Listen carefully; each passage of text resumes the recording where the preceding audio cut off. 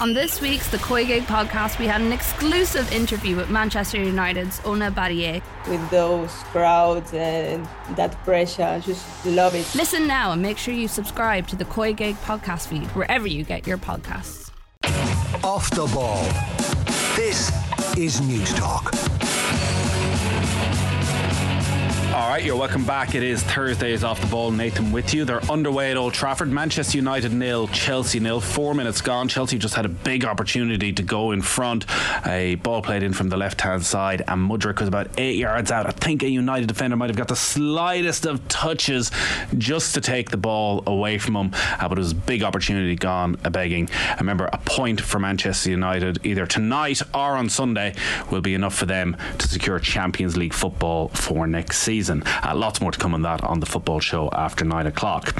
So there's been a lot of debate, I think, to put it mildly, about Cara O'Kane's article in the Irish News this week that Croke Park are set to clamp down and bring sanctions against those involved in providing any form of competition for players under the age of 12. The association has reminded counties that there is no facility under association rule for any competitive aspect within these games. It added that any or all of the keeping, recording or publishing of scores, competitions, blitzes or events that involve knockout stages and or issuing of winners or runners-up medals, trophies, awards or prizes. To talk about this, I'm joined on the line by Dr. Kate Kirby, who is Head of Psychology at the Sport Ireland Institute and the Irish Olympic Team. Kate is also the psychology representative on the Gaelic Games National Sports Science Working Group, and also Pat Daly, the GAA Director of Organisational Culture, Planning and Development and the former GAA Director of Games Development and Research, and very much a driving force in the implementation of Go Games. Kate, Pat, thanks a lot for joining us. Hi, Nathan. Pat, just to get us started, because a lot of this surrounds Go Games and what that is all about. Can you talk to us about how Go Games came about, how it was implemented, and maybe any of the issues you came up against at the time when you were trying to bring Go Games in? Yeah, it goes back about 20 years, Nathan Malonga, when a lot of people were suggesting we weren't doing enough to include as many people as possible. And that primarily came down to the format or style of competitions that we had for young players, which were a mirror reflection of what you saw at adult level. They tended to be championships, and the best players were selected for those competitions and the rest were more or less forgotten. So in around 2004, we introduced the Go Games. On the back of significant research that was conducted by Noel McCaffrey, father of Jack, and former Dublin footballer, Professor Niall Moyne and DCU, and lots of others. And we were satisfied that the time had come to get a model up and running that was grounded in player development. We had a player development pathway, but it's a bit of a contradiction in terms to have a player development pathway at child level with the focus on winning, because that leads to exclusion, and where you have exclusion, you cannot necessarily talk about development. So the emphasis was under 8, 10 and 12 at that stage when they were originally introduced. That was subsequently changed under 7, 9, 11. But the emphasis very much was on every kid getting a go for the entire game. The big attraction for kids in any sport and in every game is that they get to play the game. There's no attraction in sitting down and being a substitute. And I suppose I would have seen it at first hand with my own kids when they were growing up. Would have gone to games in Meath and living in Rathrothwim, and the population was growing here at the time. And we might have had 10 or 15 subs at games who got no game.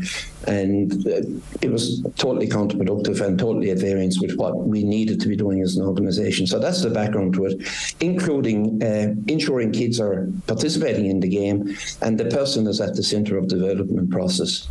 In other words, we go from a person to a participant to a player to a performer, and we're developing the person right through. So this missive that went out from the GAA this week, as we say, clamping down on providing any form of competition for players under the age of 12, what are they referring to? I think the competition is a misnomer, Nathan, and that's where the problem is really. Because when kids play in the schoolyard, when they play in the backyard, or wherever kids play, there is competition. Everything is competitive.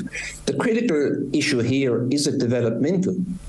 And if the results count and if the thing is premised on winning, the chances are it won't be nearly as developmental as it should be. And that is the issue here. And I think it's basically, a lot of it comes down to semantics. And we're talking about providing kids with developmental opportunities that are competitive, but where the result doesn't matter. That's the essence of what we're talking about. Kate, what about the argument that every child is different that goes down to a GAA club, and some players go down there for the crack, they want to spend time with their friends, they couldn't really care less about what the result is at the end of the week, they just want to have a good time. But there are other kids who are desperate to win, who want to push themselves, who want to develop their skills quickly, who have great ambitions of what they could do in the game. And are they being met in a world where there is no official winner and loser at the end of the day? Yeah, look, I think people are competitive by nature, and they will find ways to express that competitiveness in the yard with their pals, in the park, in Go games. And there's nothing stopping them from trying to win and wanting to win, but it's the reinforcement of the value of winning being the most important thing that becomes problematic over time. And we know there's loads and loads of research around, overemphasis on outcomes, winning at all costs, creating pressure and anxiety just leads to high dropout rates in young athletes. And for particularly competitive athletes who give it all at too early an age, I see time and time again drop out and burn out at the late teens, early 20s stages, where it's just become too much. I think that the philosophy of the Go games around retention of players and not streaming them, retaining as many players as possible for as long as possible in as enjoyable an environment as possible, also gives credit to the fact that talent ID is notoriously inaccurate. So you're streaming players at under 12, you're losing players who may just be later developers, or because of relative age effect don't have the advantage over their peers. So it's a fallacy to assume that if you stream players and bring in competition for those competitive athletes that you're getting the best ones. That's never the case. An argument I've seen put forward a lot over the last couple of days is that losing builds resilience, and that we're bringing up a generation who we're not letting lose. There's no difference between winning and losing, and therefore, to use the obvious quote, they're growing up as snowflakes. I don't know any 10, 11-year-old child who walks off the pitch and is oblivious to whether they've won or lost the match. They'll still experience disappointment and they'll still experience elation, but if it's highlighted on a week-to-week basis on a league table, then the consequences are magnified of winning, and also the despondency of losing, which isn't necessarily a great thing. But also at that age, participating in sport, the reward is the experience. It should be the fun, the enjoyment, the time spent with your friends, the development of skills. If it turns into the pursuit of trophies and medals, then it becomes an extrinsic reward, which actually takes away from the joy and the love of the game itself. So it ends up being counterproductive, where people think they're motivating young kids, but actually having controlling external rewards ends up often making it less enjoyable. Are 8, 9, 10-year-olds, Kate, are they mature enough? Are they ready to learn resilience from losing at that age? Well, one of the issues is that they're not mini adults. So when there's an outcome, like they're heavily beaten or they win, relatively easily, it's very hard for them to determine the reason that happened. Is it because of their amazing talent? Is it because of a strategy? Is it because of luck? Is it because they just worked harder? So if you have a player who attributes a loss to a lack of ability, that's pretty demotivating. And for an under 12 athlete, often they do make incorrect attributions. It's just too complex a reasoning skill for them to have developed. And likewise, someone who wins all the time, if they attribute that to effort as opposed to ability, that also leads to not great consequences, because as soon as they stop winning, they just give up because they don't see any other way to get out of that cycle of losing if they believe it's because of ability. Pat, has player retention improved as a result of Go games? Yeah, what has happened, I think, Nathan, yes, up to the age of 12, very definitely, we've seen huge increases in participatory levels. The trajectory after 12 is not great. It tends to be downwards. I think a lot of it is because the developmental pathway doesn't continue. Now, it's something that hasn't been referenced over the last week. I haven't seen it referenced. Dara Sheridan, who's now head of high performance with the IRFU, as I understand it, and he worked in New Zealand under that title as well. A number of years ago, he was completing a PhD research with Stirling University, and we had a look at what we call super games, which would be the youth version of gold games. And the fundamental principle there was kids would go to a centre, they would get a wristband, yellow, red, green and blue, and then they would rotate through 4 pitches. And they would get an opportunity to play in 4 games. And Dara said to me at the time, the response from parents wasn't terribly positive, from coaches was extremely negative. And I said, what's the response from the kids? They loved them. They love the idea of super games, just going to play in a semi-formal setup where they got the opportunity to participate in 4 games. And we tried to structure it 12, 13, 14, 15, 16, 17. So we got 2-year age cohorts, starting with 7 through to 17, that we had a pathway for people who wanted to play. Super Games, it was hugely successful when it was tried by Charlie Harrison down at the Connacht Centre of Excellence before COVID kicked in, and it is kind of... It hasn't picked up momentum since, but I think we need to look at the child-youth interface. You come into our system at 7, this is what we do, and this is the type of person we talk about producing at 17, on the back of this approach to introducing them to Gaelic games. We don't have a developmental pathway, we just have an ultra-competitive pathway. That's all. If you don't fit in, too bad, you fall out. And would Super Games go alongside that? Would you still have the competitive pathway from under 13 up, but for those players who actually just want to come along and almost have a version of five-a-side soccer where you can pitch up of an evening and have a bit of crack with your mates, but you don't need to make the long-term commitment to, as it is now, training probably 3 times a week? Is that the form that Super Games would take on, or would it be a continuation of Go Games where actually every player is in Super Games? No, well, the idea is that the system you kind of applied online, you went to the centre knew how many kids they were going to be accommodating, and they could assign them to the pitches. But the principle was you got a game, you rotated through four pitches. You didn't necessarily know who was going to be on the field with you. So you could be with kids from other clubs, not necessarily your own kids. In the Go Game scenario, you are going to be with the kids from your own club. That's how that's configured for lots of other reasons. But at Super Games level, the idea is you went to a centre. You go to a Super Game centre, and then the pitches are set up, and you get assigned to a pitch depending on your blue, red, green, or whatever colour, and you play and you participate in 4 games. So as I say, the response from parents wasn't hugely enthusiastic, coaches very negative, and kids extremely positive. And why was the response from parents? Did you do any research into why the parents weren't keen? I think some parents, not all parents, it's unfair to generalise, Nathan, but some parents kind of vicariously live their lives through their kids, and if the kids are not winning and if they're not on the best team, that tends to be a disappointment for them. And I think, that was the source of disappointment. Plus the fact that they're used to the competitive culture. You're playing with a team against an opposing team. So this was different to that. So it's different to get buy-in for something like that. But if you want to talk about player development, I think you have to look at it in its broadest context, and you have to provide pathways of that nature. And people can say they're uncompetitive, they're non-competitive. You're providing opportunities for participants to play, and that's what they want. And they won't necessarily get enough of those through the competitive scenario.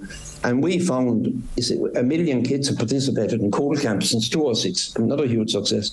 Trying to cater for those numbers when you move on to 14 and 15. And the bigger clubs automatically will have to dispense of clubs. I've seen it in Rathope myself. Kids fall by the wayside because the opportunities are not there for them to play in the competitive scenario.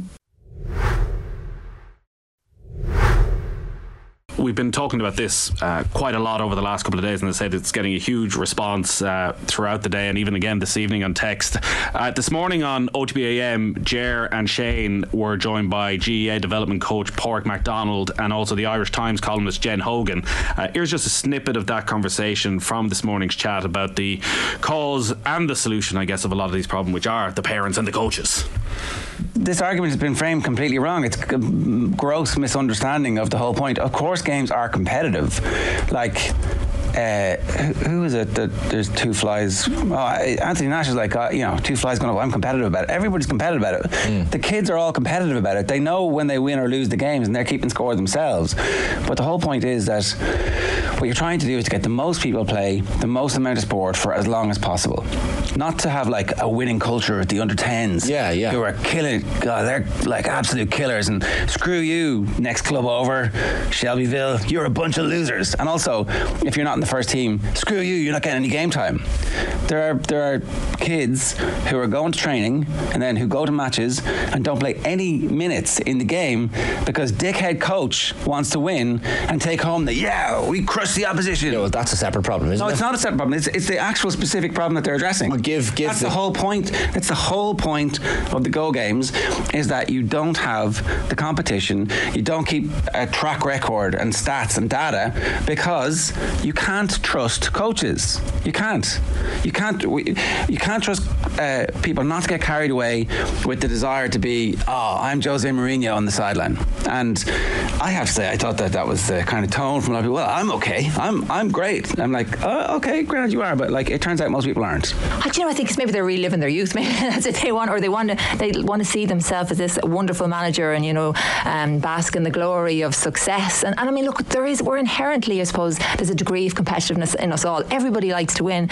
Children like to win too, but it's more about fun, and it should always be about fun. And I suppose the goal should always be about keeping as many included and as many playing for as long as possible. That should be the goal. But I think when it comes to grown-ups, they forget they're dealing with children. And I've seen, only last week as a parent, I was on the sideline and I saw incredible behaviour. It wasn't my coach, I'll have to say our coach is Daly, but I did see incredible behaviour on the sidelines, and it was hard to believe that the coach was roaring at kids the way he was roaring at kids. And it moves over then onto the pitch, and you see it with the children. They're picking up on this vibe. So it's a really important thing that it is reined in, and that the parents do realise this is kids, this is children. It's about fun. It's about keeping as many involved for as long as possible.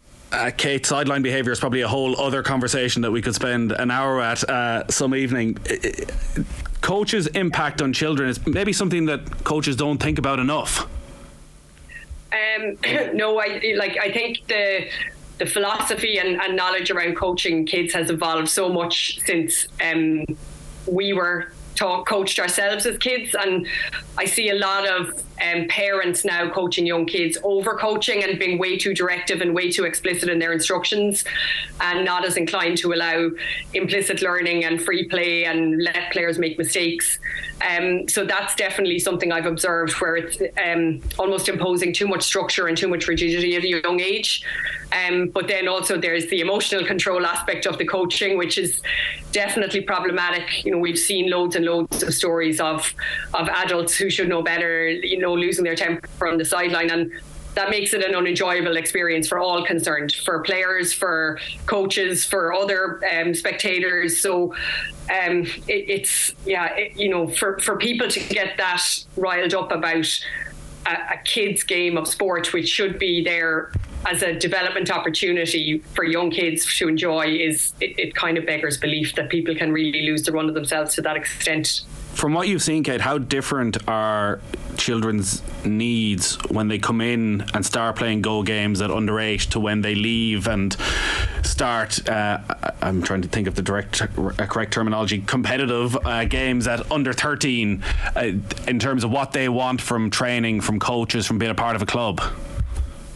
I think they still want a lot of the same things. Like, they want to have social support, they want to have an opportunity to develop, they want to spend time with their friends, but they're at the point where they can understand that they're at the agency of their own progression as well. They start to take more personal responsibility for their development.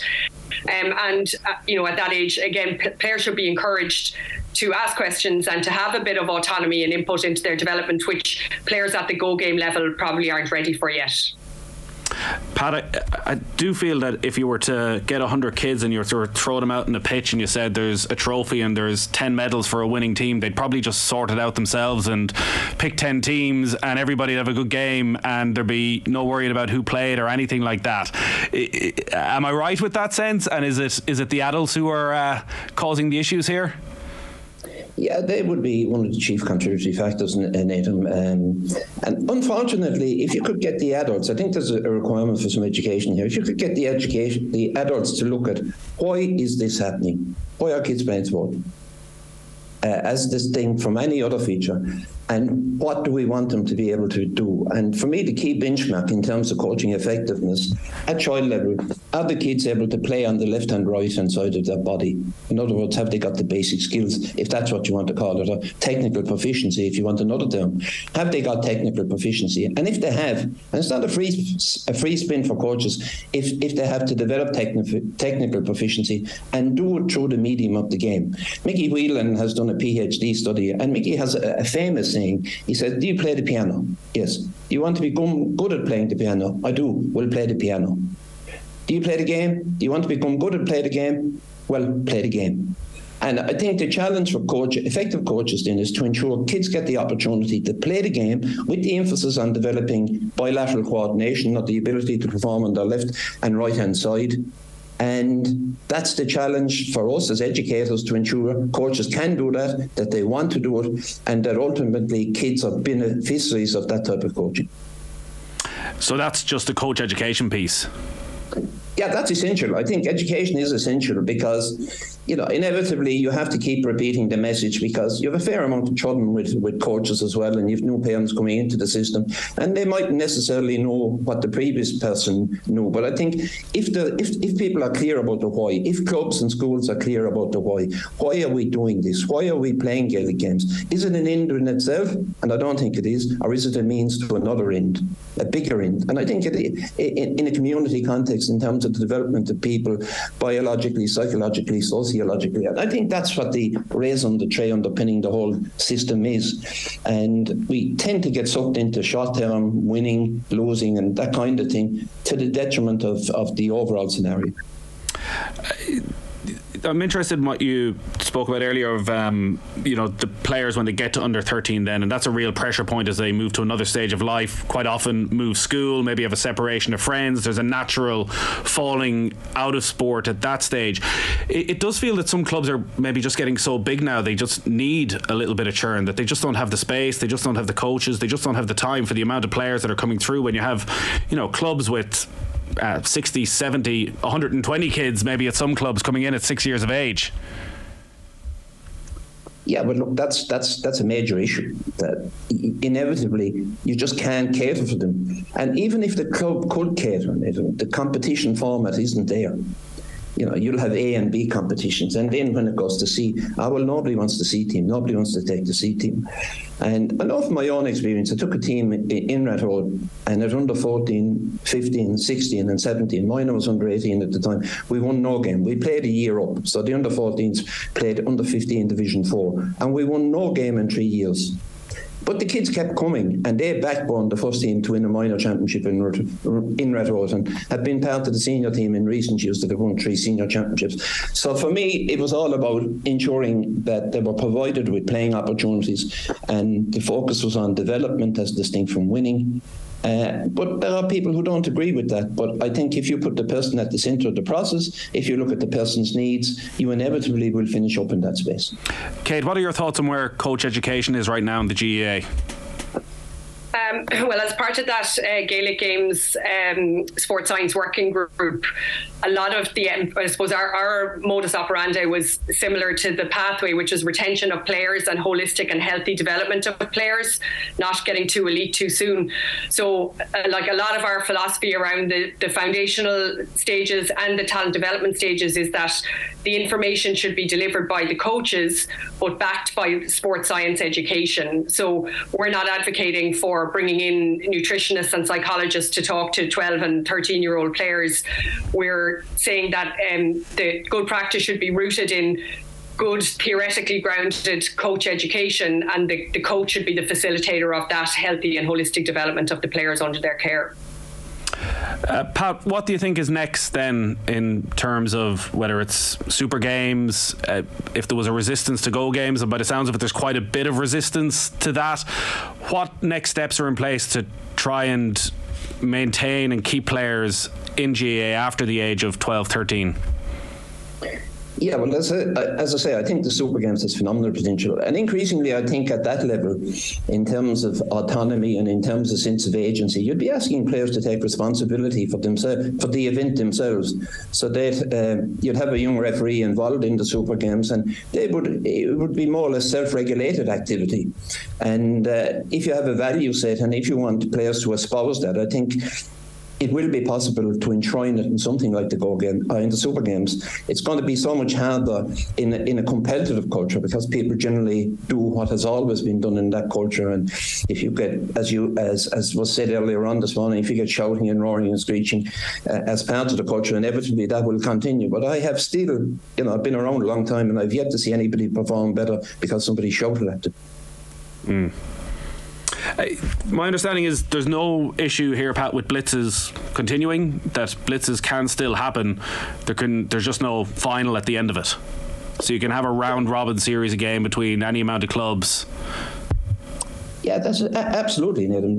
We're talking about providing as many opportunities as kids as possible to play, but just forget about the winning and whatever is associated with that, medals, cups, and all that side of things. Put the person at the centre of the process and ensure their development is foremost. And coaches should be prepared to benchmark themselves on how many kids started, how many did we finish with, what happened in the meantime, and how many of them developed bilateral coordination, as distinct from did we win the championship. Because that's the ultimate measure of effectiveness. They are the ultimate criteria around proper development, as distinct from we won the championship. So what? You won the championship. What does that tell us? I remember being in Wexford a few years ago and at a club, and they said we were tremendous set up, and we won A, B, and so on, 14, 16 minor. And I said, are all those kids over there getting games? No. I said, not sure it's that wonderful. So, if you're excluding a lot of kids, that should be what you're benchmarking yourself on. Because, as Kay said, ultimately at 12, 13, 14, nobody knows who are the kids that are going to make it to the top. It's just not that simple.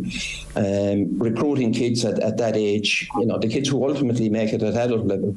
John Considine did a fair amount of research in UCC a number of years ago, and he said the correlation between minor and All-Ireland success, senior All-Ireland success, was practically zero, and that's when minor was under 18. So there was, and we also saw it with the Tony Forrestal, which was the under-14 inter-county competition that is organised in Waterford at the end of August every year for the past 30 years. No team that ever won Tony Forrestal ever won minor 3 or 4 years later.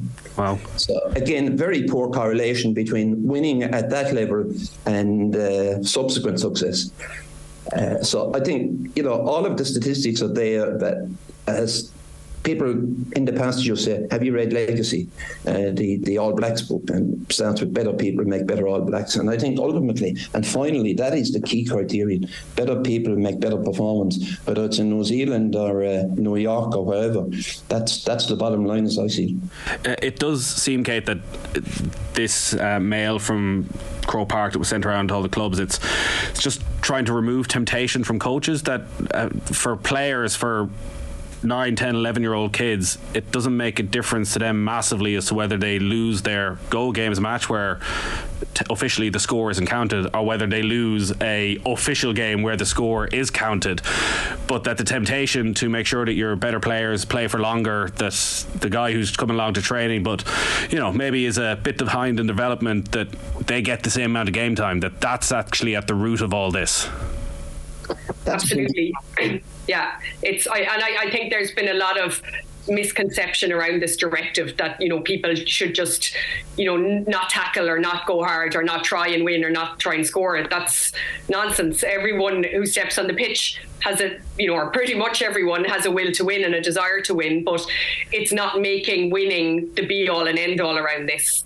And when there's a trophy and a knockout, and that makes the driver of all decisions and behaviours, the pursuit of winning. And when that's removed from the equation, then people tend to make better decisions around equality of game time and rotating players and behaving themselves better on the sideline.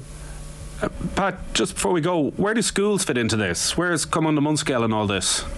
That's an interesting question, Nathan.